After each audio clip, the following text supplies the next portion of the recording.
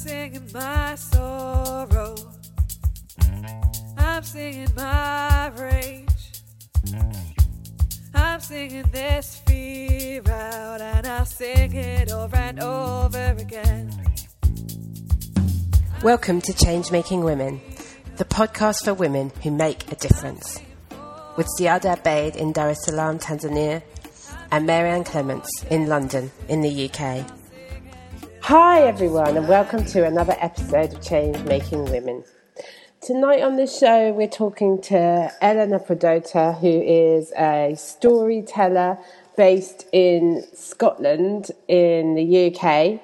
She's going to tell us why she's so passionate about telling stories, where that storytelling has taken her, and about a lot more besides. So, welcome, Eleanor.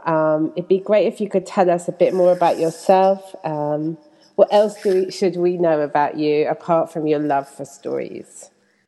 Cool. Well, I'm mainly a creative artist in that my main form is storytelling. Mm-hmm. But I also do visual arts and create ritual, and I've got a number of different creative projects on the back burner. But the storytelling and creating rituals and visual art are mainly what I'm doing at the moment. I've had a very varied working life, but at the moment that's where my focus is. Yeah, tell us a bit more about the kind of storytelling you do. Stories have always been really important to me. Mm-hmm. Fairy stories, children's stories, but also later mythology and legends. Yeah. And my spiritual practice is pagan, and a lot of my inspiration has come from stories like the Mabinogion and the stories of the Cailleach and Bridie and Angus in Scotland.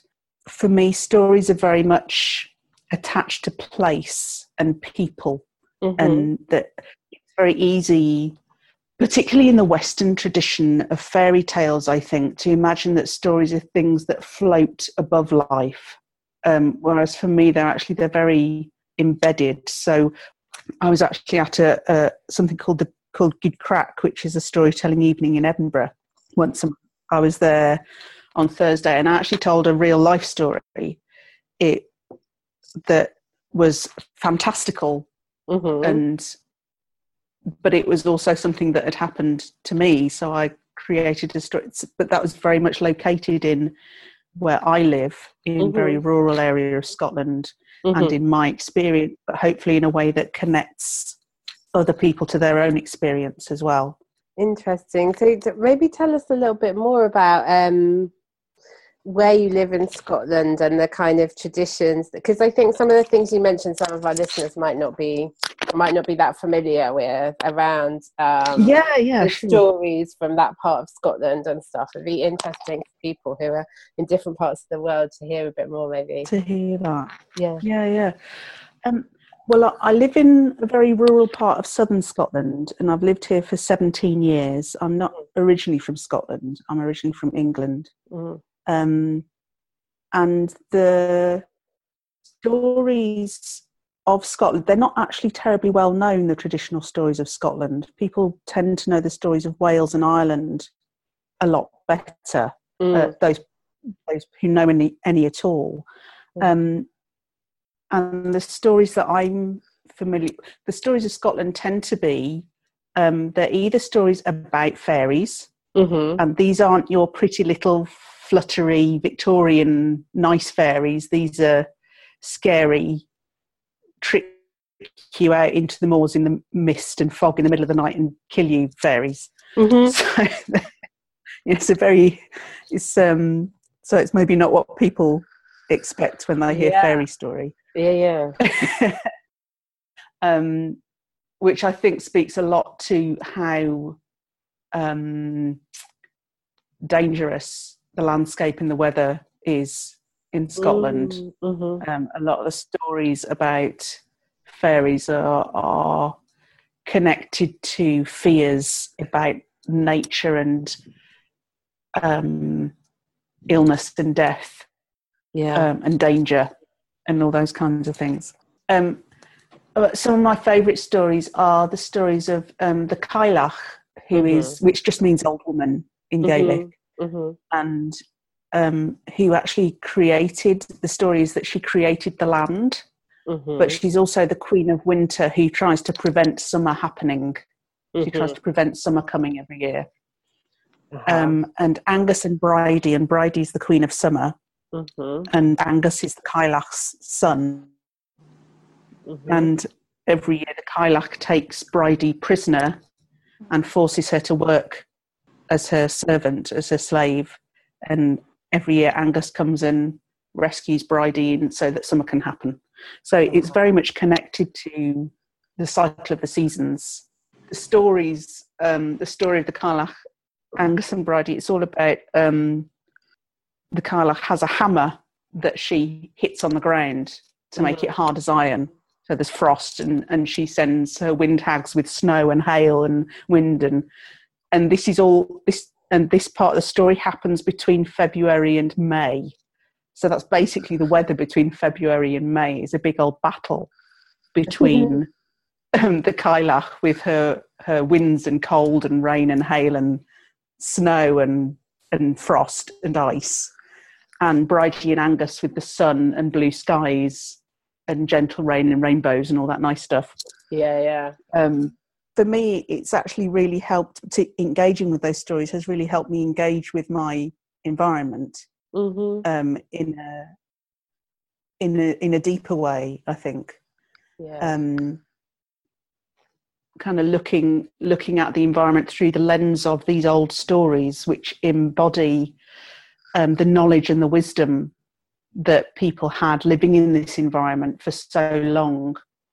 And I think that's a common theme for stories, for traditional stories, in many parts of the world, that they're not just for entertainment. I think one of the misconceptions that I think people have about stories, whether it's oral storytelling, whether it's novels, whether it's films, whether it's plays, is that it's just entertainment. But it's actually there's a depth of knowledge and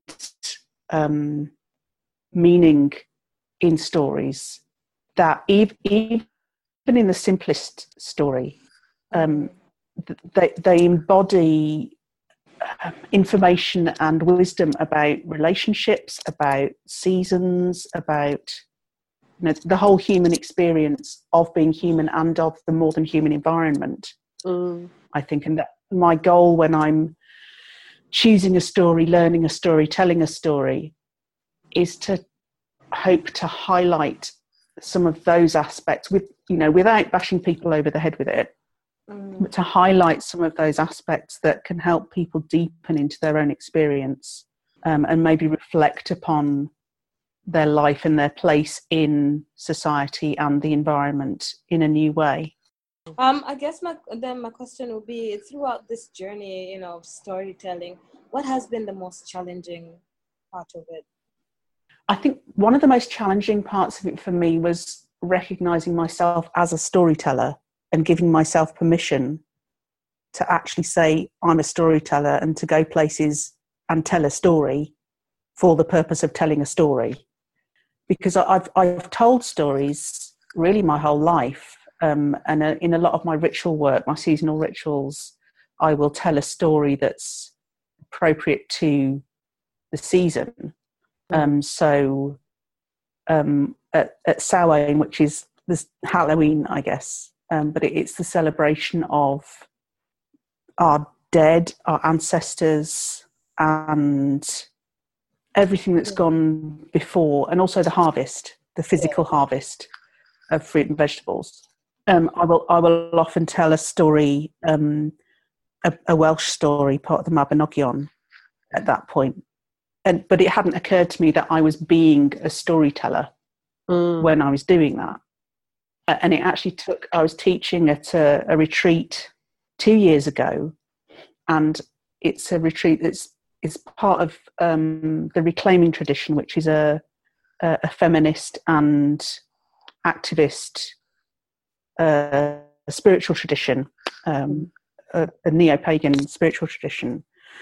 And all around the world, there are these retreats that happen every year or every couple of years that are based around a story.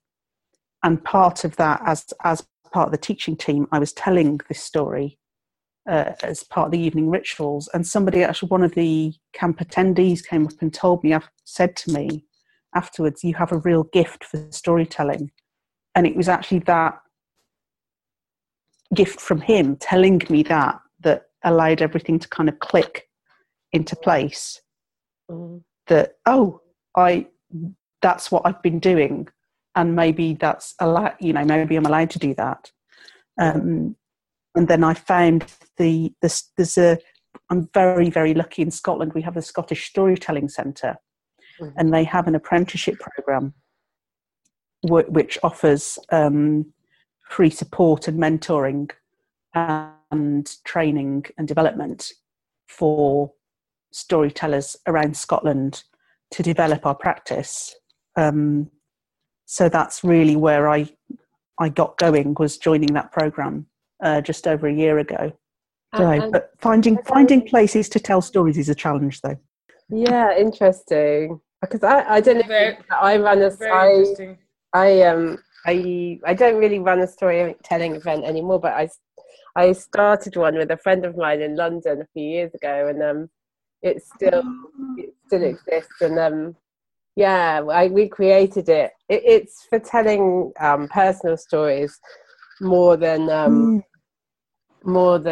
telling stories that you've learned or heard or been gifted or whatever. But we created that. It's sort of like an evening where people can come and tell stories from their life, because we wanted to kind of make storytelling a almost like going to any other evening event, like come hear some stories.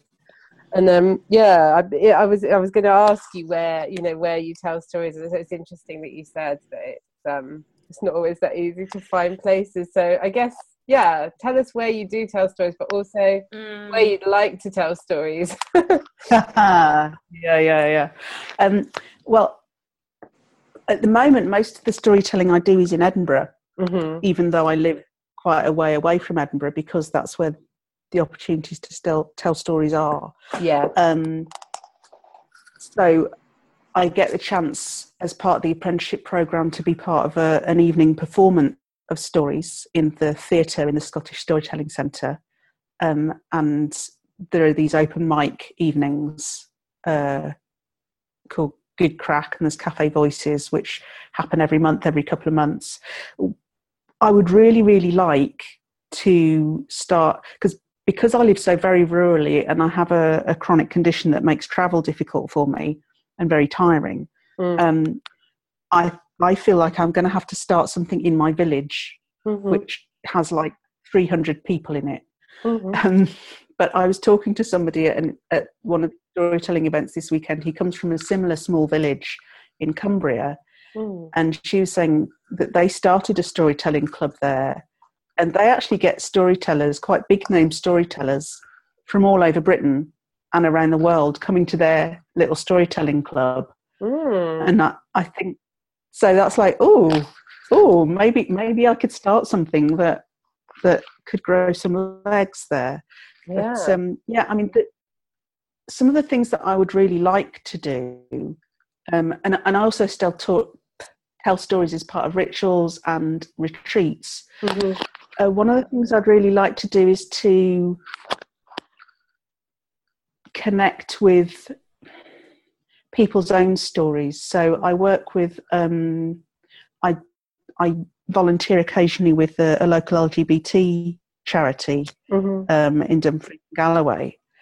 And there was an idea at one point to bring people together to tell their stories, because a lot of the lesbian, gay, bisexual and transgender people in Dumfries and Galloway are older people. Most people's mental image of a person who's not straight or not cisgender is relatively young. But but actually because it's a rural area, most of the young people actually go off to university or go somewhere else to a city to find jobs. So the people that are actually here tend to be older, retired, or can't work for some reason. And I think weaving together people's personal stories with traditional stories is something that I feel really strongly about exploring, because that, for me, the traditional stories are actually alive now in our own lives, because they are about human experiences and human dilemmas. Even if they're fantastical stories, they're about, so bringing people together whose stories are maybe hidden. And in this rural context, that's, LGBT people, and there are minority ethnic people and communities here, but they're very small and very quiet. It's not like in a city where there's enough people to come together and form a strong community that can support each other and have a social strength, a cultural strength, a collective strength. That, both because of the low population and because of the way people are spread out so much, this part of rural Scotland, there isn't that sense of a strong community that you can fall back on, that will have your back if you need it. It's interesting, isn't it? So it's something that could help to support that weaving through stories, I think, is something is where I'd like to go next, I think. Okay.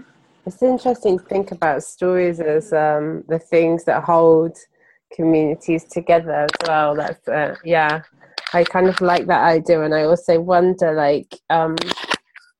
how you think that, you've said a bit, but I'm just interested in exploring a bit more how you think that story sharing can make a difference, I guess.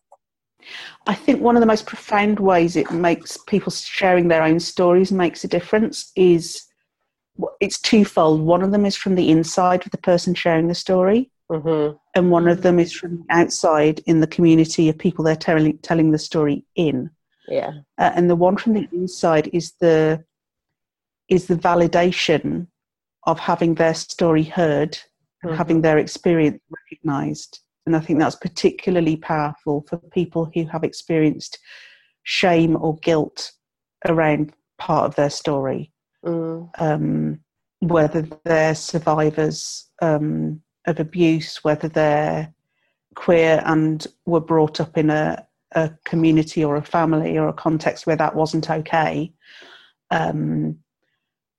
or whether they're expressing a part of their experience that's very private. There's something very validating about that, having that witnessed without comment, or simply with a comment about what was moving to people about the story. And then from the listener's perspective, there's both the validation where they share an that they didn't maybe know that they shared. There's a mutual validation there. But also there's a lot of learning in hearing somebody's story if their experience is very different from yours. I remember I was at a workshop of training people in welcoming diversity and reducing prejudice, and one woman was sharing her story as I apologise to her in her absence that I can't remember which island she was from in the Caribbean originally, but she was sharing her experience of her mother never being present because she had to leave to go to England to earn money to send back. And that's an aspect of immigrant communities' experience within the colonial system that had never occurred. As a white person who was born and brought up in England, that had never occurred to me. And simply her sharing her that single personal experience completely transformed the way I was able to think about the deep personal private impact of colonialism and the way money and power works globally on people's lives and experiences, and how that impacts on how people are able to relate to each other or not relate to each other across difference.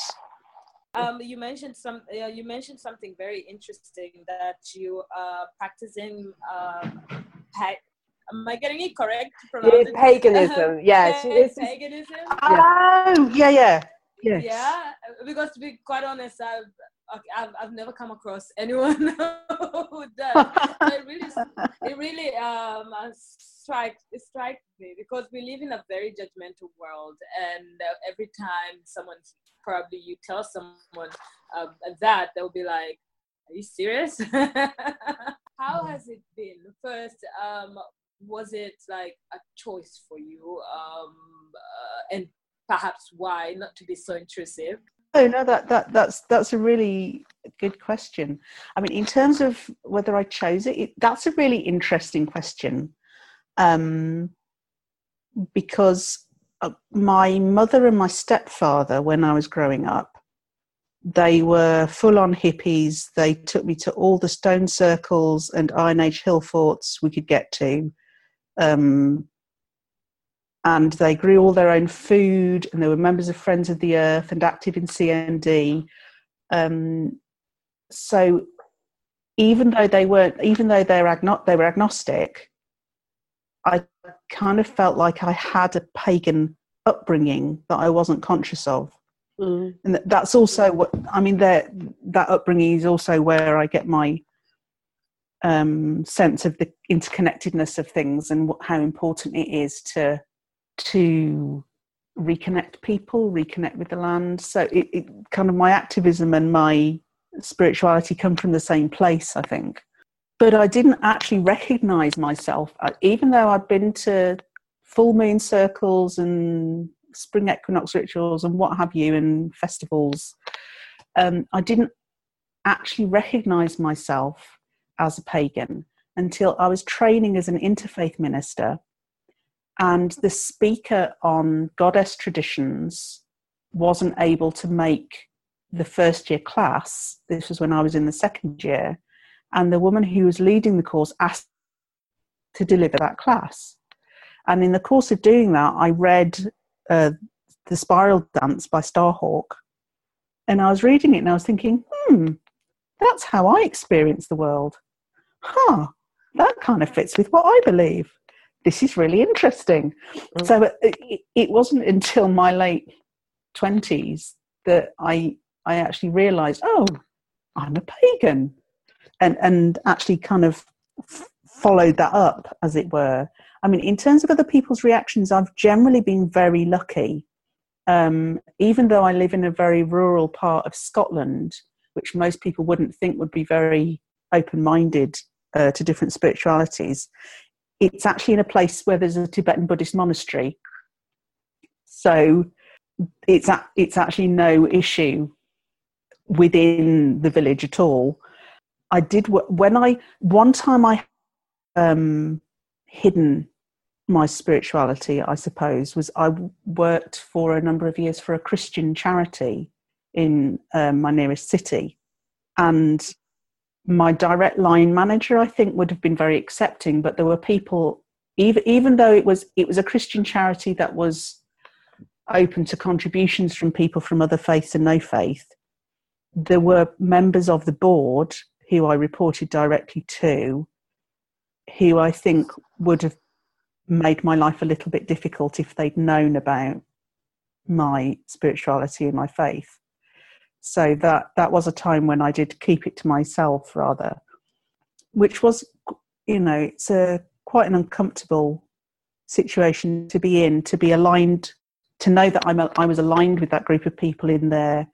It was a development education charity, so it was raising awareness about global development issues and why people in developing countries managing their own development and having trade, not aid, and all that kind of stuff was important. So in those terms, in social justice terms, my values are very, very aligned with all of these people. But I knew that they would look quite askance at my spiritual practice and my faith, which for me is completely in line with those values.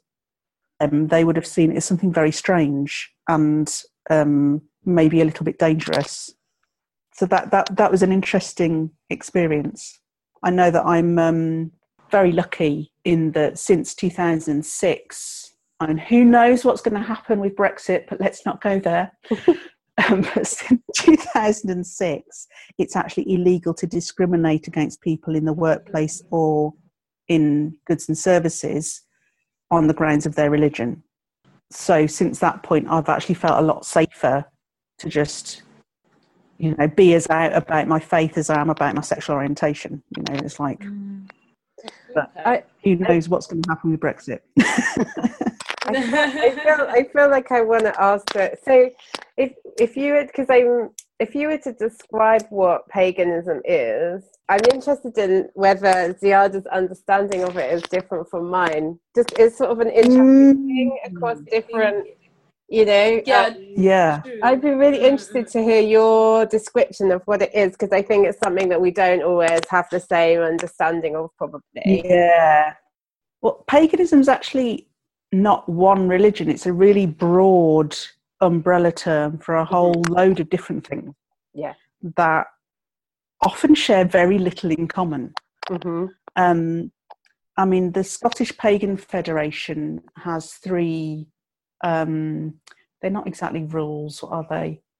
Anyway, three basic things to agree with to join them, which is a sense of kinship with nature, a sense of the divine that includes female as well as male, and or is beyond gender, and a positive ethics. So it's really kind of, you don't have to be a member of any particular group to agree with those things. So that's very broad. But in more detailed terms, paganism is kind of where a lot of different strands within Western culture meet. So there's the romantic strand, which is that a change happened after the Industrial Revolution in England, particularly, where nature, instead of being seen as this dangerous, scary thing that you wanted to avoid, became this beautiful, valuable, inspiring thing. And part of paganism comes from the Romantic movement. And someone who's written a great deal about that in relation to Wicca, which is one specific faith within paganism, is Ronald Hutton, in a book called The Triumph of the Moon. So if anybody's interested, he's a professional historian and academic, so it's an excellent book. If anybody's interested in that, how the Romantic movement affected people's attitudes to faith. But then there's also the goddess movement is part of paganism, which is came out of feminism and was a way of valuing the female in a culture and a society where all sources of authority were male, and the ultimate source of authority, God, was seen as male. So looking for goddesses in ancient cultures, looking for echoes of the goddess within Christian saints, all of that, kind of looking for what is sometimes called the divine feminine. Now, I personally have a problem with that phrase, but we'll leave it there for now. Seeking for the goddess in all those different places is also part of paganism. So you've got the Romantic movement, you've got feminism, you've also got the occult, which isn't as scary as a lot of people think it is. which isn't to do with Satanism, which a lot of people initially think it is. It's actually to do with forging your own will, which is a specific form of soul shaping and spiritual practice. It's kind of the other direction to a lot of mainstream spiritual practices focus around negating the self, so denying self-denial and asceticism and reducing the self. A different approach is to actually concentrate on the self. And the idea behind that is that God is, that there is a part of God.